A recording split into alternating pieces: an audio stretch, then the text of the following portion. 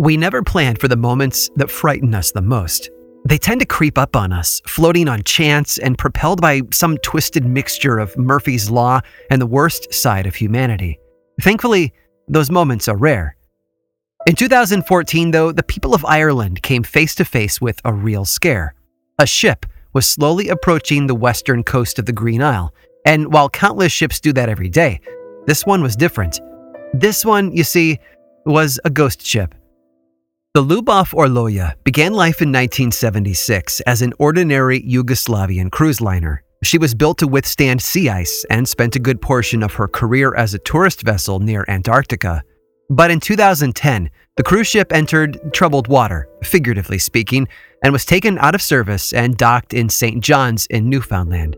Turns out the crew of over 50 people hadn't been paid in over 5 months, and so to cover the $250,000 in debts, the ship was impounded and sold for salvage.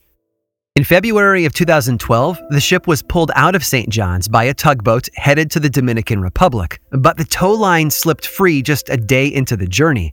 They tried to reconnect it, but somehow it failed, and thus began a journey that even a scriptwriter couldn't dream up, with the ship drifting back east and then west and north until it was finally making its way toward County Kerry in Ireland. Oh, and one last detail. The abandoned cruise liner wasn't empty. It was full of cannibalistic rats. Left unchecked, they had multiplied over the years, and after they'd eaten every bit of food on the ship, they had turned on themselves. So it was the thought of that, of thousands and thousands of starving, flesh-crazed rats reaching their shores, that left the people of Ireland in such fear. Ghost ships are a lot more common than you'd think. The good news is most of them aren't overrun with cannibal rats, but that doesn't mean there's a shortage of stories. And just like busy human settlements, it's the ships that have seen the most action that always seem to carry the biggest number of legends. I'm Aaron Mahnke, and this is Lore.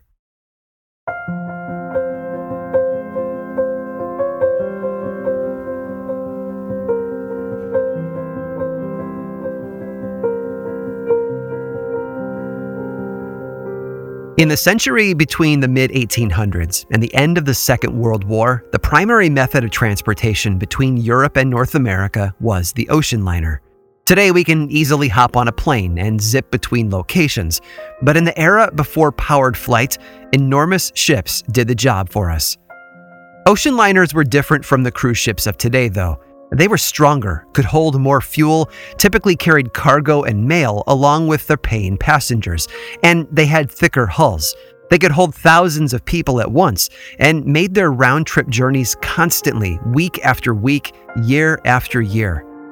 America is a country of immigrants, and the vast majority of that immigration was aided by the ocean liner. My own paternal ancestors boarded a steamship in Bremen, Germany in 1893 and rode it all the way to Ellis Island in New York. I even have a copy of the ship manifest with their names listed right on it. My guess is that most of you could tell a similar tale. And at the core of many of those stories is the ocean liner. In the early 1930s, a new ocean liner was being built at a shipyard in Scotland. Legend tells of how the shipbuilders approached King George V and told him that they wanted to name the ship after England's greatest queen. They meant Queen Victoria, but before they could clarify, King George said, "My wife, Queen Mary, would be delighted to hear that." How do you say no to that, right? The RMS Queen Mary set sail from Scotland on September 26th of 1934. She was over 1,000 feet long and weighed in at just shy of 82,000 tons. Throughout her 12 decks, she could carry over 2,000 passengers and over 1,000 crew members. And she was fast, very, very fast. Between 1936 and 1952, there was only 1 year where a ship was faster than the Queen Mary. And that speed caught the attention of the British military when World War II broke out. In 1940, she was converted into a troop ship, bumping her passenger capacity up from 2,000 to over 15,000. For an empire with troops scattered all across the globe, the Queen Mary became invaluable in getting them all to Europe to aid in the conflict with the Axis powers. In October of 1942, as the Queen Mary was approaching Britain, an escort ship was sent to protect her during the final leg of the journey. The HMS Curaçao was tiny in comparison, but that wasn't unusual. The Queen Mary was enormous. What was unusual, though, was the navigational error that the Curacao made. She mistakenly crossed directly in front of the larger vessel and was essentially run over, like an elephant through a small wooden fence. The Curacao was sliced in two, and 331 of the ship's 432 crew members perished in the disaster. The Queen Mary, though, was essentially unfazed and never dropped speed out of fear of possible German submarine attacks. In December of 1942, over 16,000 American soldiers boarded the Queen Mary, headed to England, and in doing so, setting a world record for the most passengers on a single vessel. And that record, by the way, still stands today. But along the way, a freak wave nearly 100 feet tall crashed against the ship and pushed her over.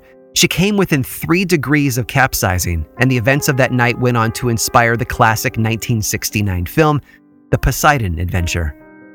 At the end of the war, the ship stayed on call to transport American troops home, as well as making more than a few trips with war brides. Over 20,000 European women and their GI-fathered infants were transported to the U.S. on the Queen Mary, allowing them to reunite with their loved ones. They called the trips bride and baby voyages. In 1947, she was refitted for luxury passenger travel and operated in that capacity until 1967. 9 years earlier, the first transcontinental passenger jet had crossed the Atlantic, sounding the death knell for the world of ocean liners. After completing her 1,000th passenger voyage, the Queen Mary left port one final time and arrived in Los Angeles, California on December 9th of 1967. There, she was converted into a luxury hotel, museum, and tourist attraction, and she's never left port since. One last detail that should be mentioned, though. Due to her dark colors and stealthy missions around the globe, the Queen Mary was nicknamed the Gray Ghost. But rather than leave behind that ghostly reputation, it was after her arrival in the sunny state of California that seemed to trigger countless echoes of her dark past.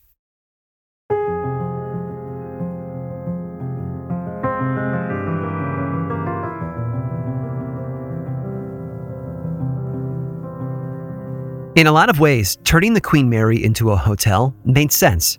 Economically, it was much less expensive than building a brand new one. This was a ship designed for long-term accommodations, so converting it didn't require reinventing the wheel. And having transported over 2 million passengers during her career, there were a lot of people interested in staying aboard a ship that they thought they'd never see again. Former passengers could see a lot of familiar elements on the retired Queen Mary. The indoor pools remained untouched, as did the first-class lounge. They could, in theory, tour parts of the ship that few passengers had ever witnessed, including the engine room and the boiler room. It's a hotel today, but the ship truly is a piece of living history. And with that history, apparently, comes ghosts. That was a reality that an engineer named John Smith came face-to-face with in 1967, shortly after the ship arrived in California.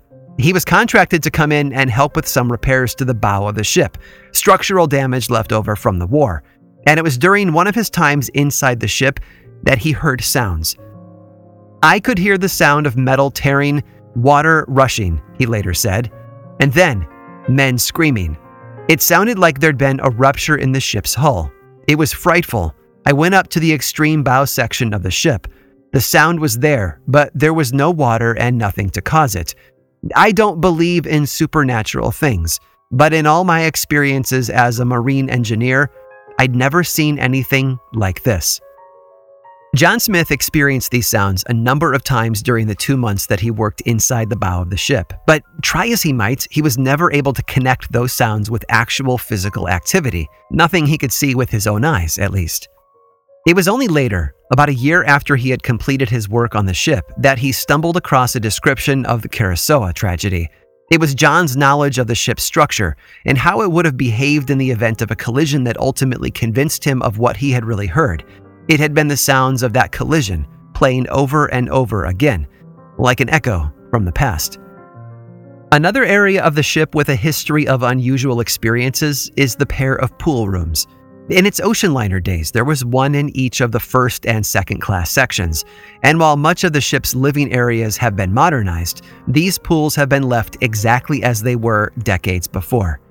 Only available on private tours, these pool rooms seem to contain echoes of their own.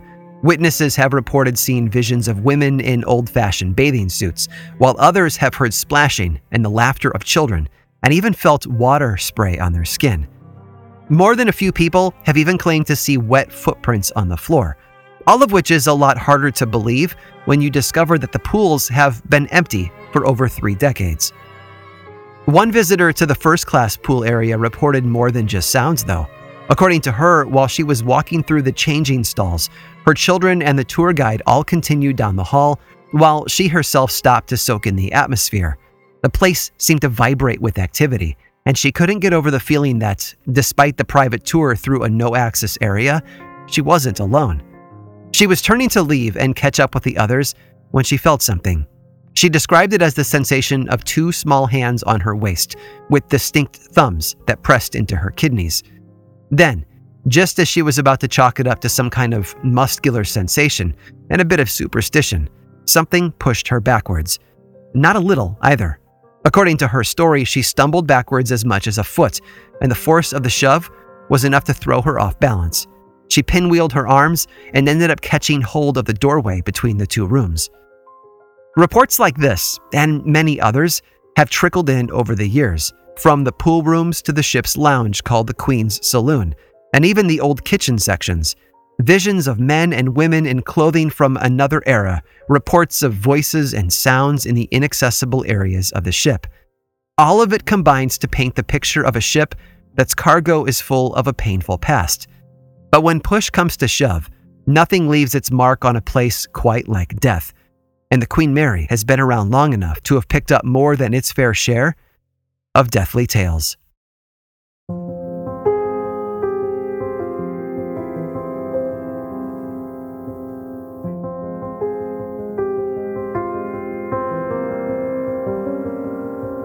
In the years after the Queen Mary's service in the war, she transitioned back over to a commercial ocean liner, and for a while it was back to life as normal. The crew worked hard, and when they weren't on duty, they enjoyed their downtime in much the same way the military crew before them had: card games, laughter, and a lot of drinking.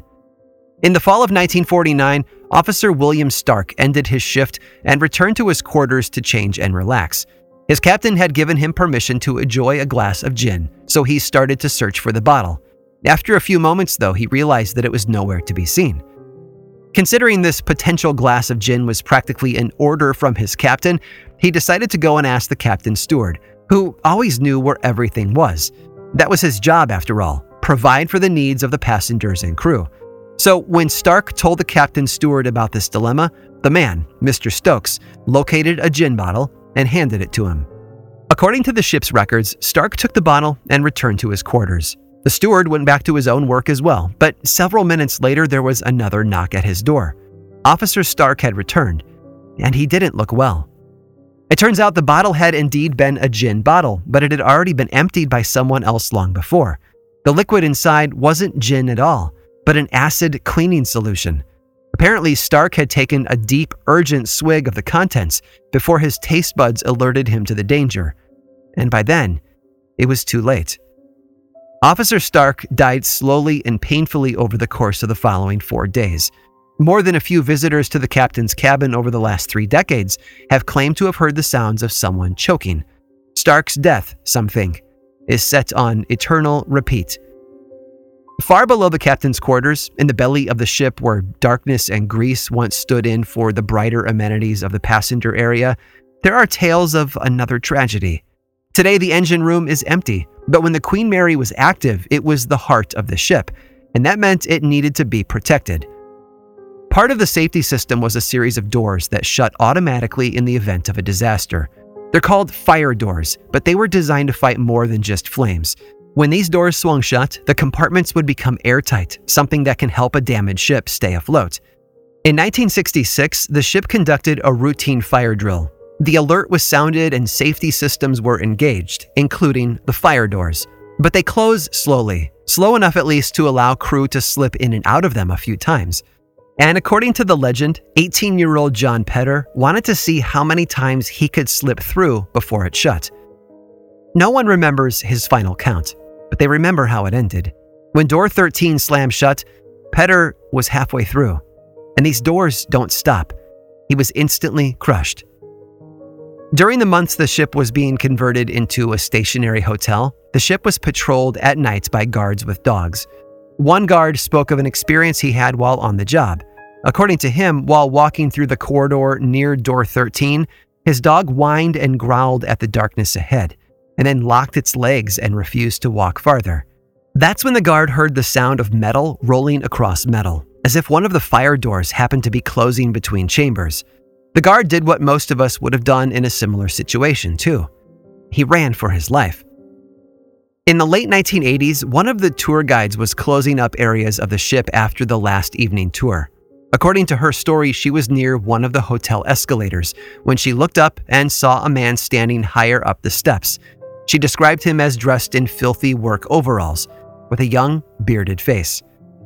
She glanced around the area to see if anyone else was nearby. She wondered if maybe it was nothing more than a prank, or that there was a new construction project she hadn't been made aware of yet. When she turned back to the escalator, the figure had vanished. She had no idea who the man had been, where he'd come from, or where he went, but the experience left her feeling very unsettled. It wasn't until many years later that this woman had a chance to see some old photographs of crew members from the ship's history. In one of those photos, she recognized the youthful face and beard of the man she had seen on the escalator, and the photo identified him as John Petter.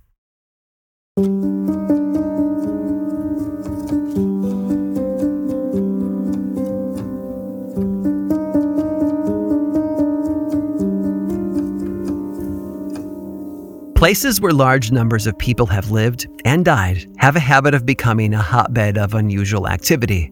The places with the reputation for being the most haunted often turn out to be locations where a constant stream of pain and suffering has taken place. Hospitals, hotels, old battlefields, and the ruins of ancient structures. Buildings that have stood for centuries in harsh environments. Places where people have suffered tragedy and unrest over and over again. Yes, we can debate whether or not these locations really contain ghosts, but it's clear that they harbor something, be it dark memories and tragic tales, or actual ghostly figures. These memories, though, have a way of bringing the past back to life. It's almost as if these stories shine a light on something from long ago, casting shadows into the present. Or maybe it's something deeper. Maybe when events are painful enough, some piece of that pain and loss is left behind, like a scrap of paper or a breadcrumb, pointing the way backward in time. The stories that circulate today among guests and tourists on the Queen Mary certainly point toward the past. So it's ironic that a tale from the birth of the ship should be so significant. On September 26th of 1934, as the ship was being prepared for her maiden voyage, newspapers scrambled to cover the events. They spoke with engineers and members of the crew who would staff the vessel, and they spoke to a guest at the launch ceremony, a woman named Lady Mabel Fortescue Harrison. Aside from being from a family of creative English entertainers, Lady Mabel developed a reputation over the years as a popular astrologer, offering up predictions to those who would listen. So there, with the enormous Queen Mary looming behind her, she spoke words that, looking back, have an eerie weight to them. "The Queen Mary launched today," she said, "will know her greatest fame and popularity when she never sails another mile and never carries another paying passenger."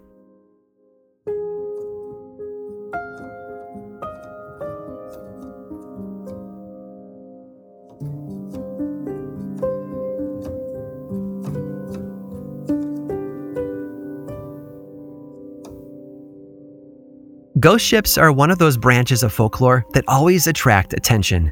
And maybe it's the risk of sailing across those massive expanses of water, of constantly being surrounded by danger and death, that makes us ready to believe in unexplainable events. Or perhaps it's just the dark romance of the sea. Regardless, the Queen Mary is not the only vessel to meet a chilling and mysterious end. Now, I've got one more fateful voyage to take you on. Stick around through this brief sponsor break to hear all about it.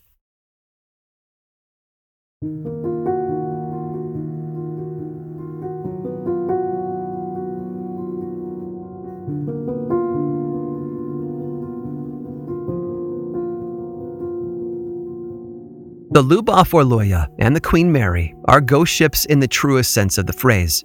Within their hulls were mysteries that could not be explained. But years before either of those ships ever set sail, there was another. It was, according to some historians, the very definition of a ghost ship, although you'd be hard-pressed to find anyone who was there to talk about it. The Carroll A. Deering was a 250-foot-long, 5-masted schooner that was built in Bath, Maine, way back in 1919.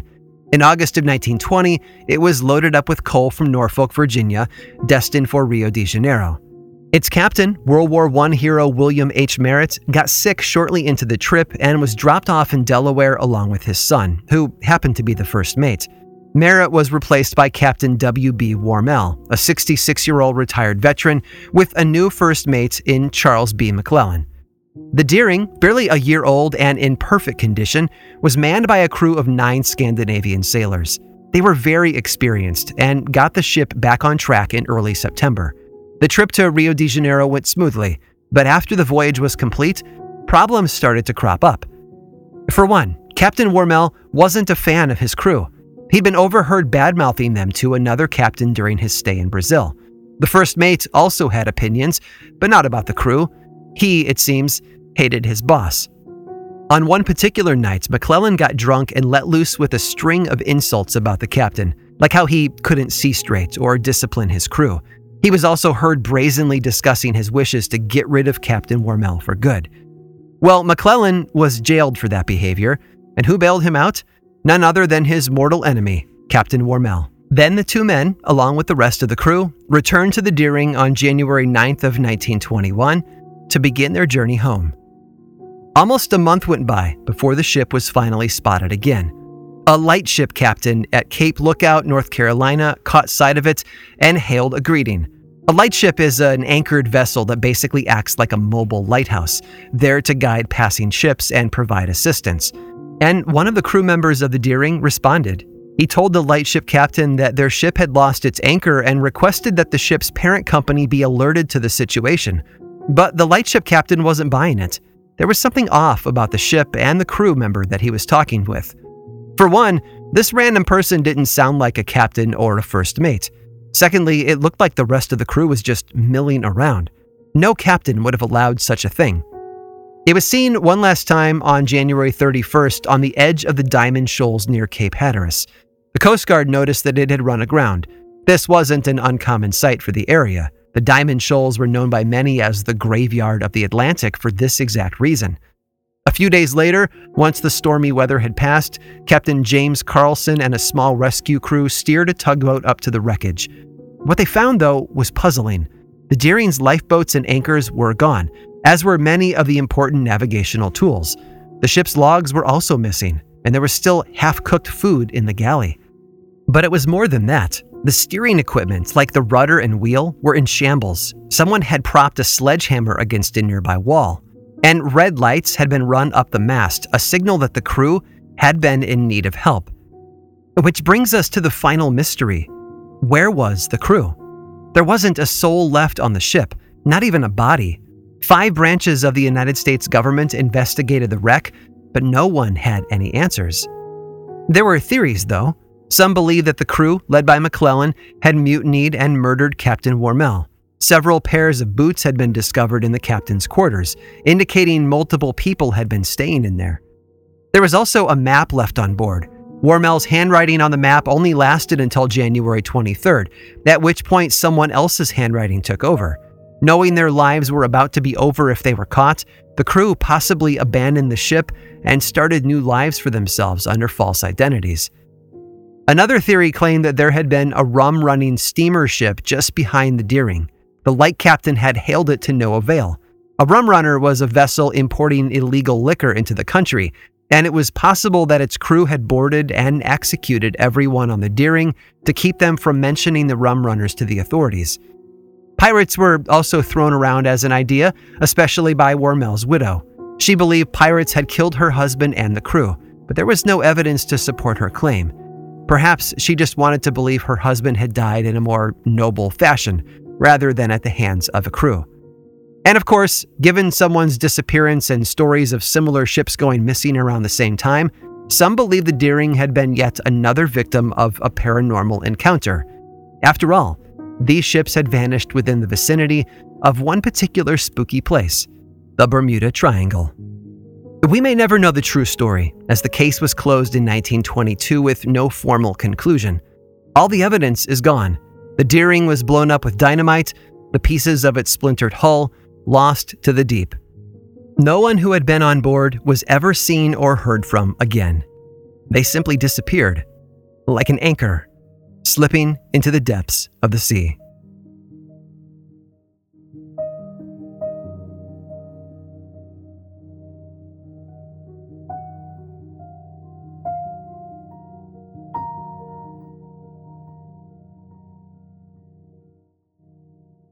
This episode of Lore was researched, written, and produced by me, Aaron Mahnke, with additional help on the epilogue from Jenna Rose Nethercott and Harry Marks, and music by Chad Lawson.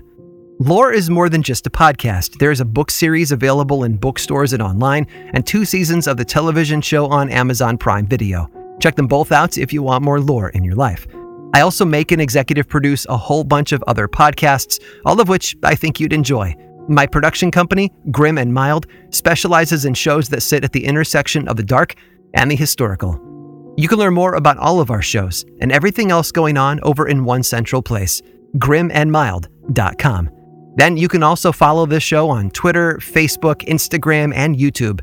Just search for Lore Podcast, all one word, and then click that follow button. And when you do, say hi. I like it when people say hi. And as always, thanks for listening.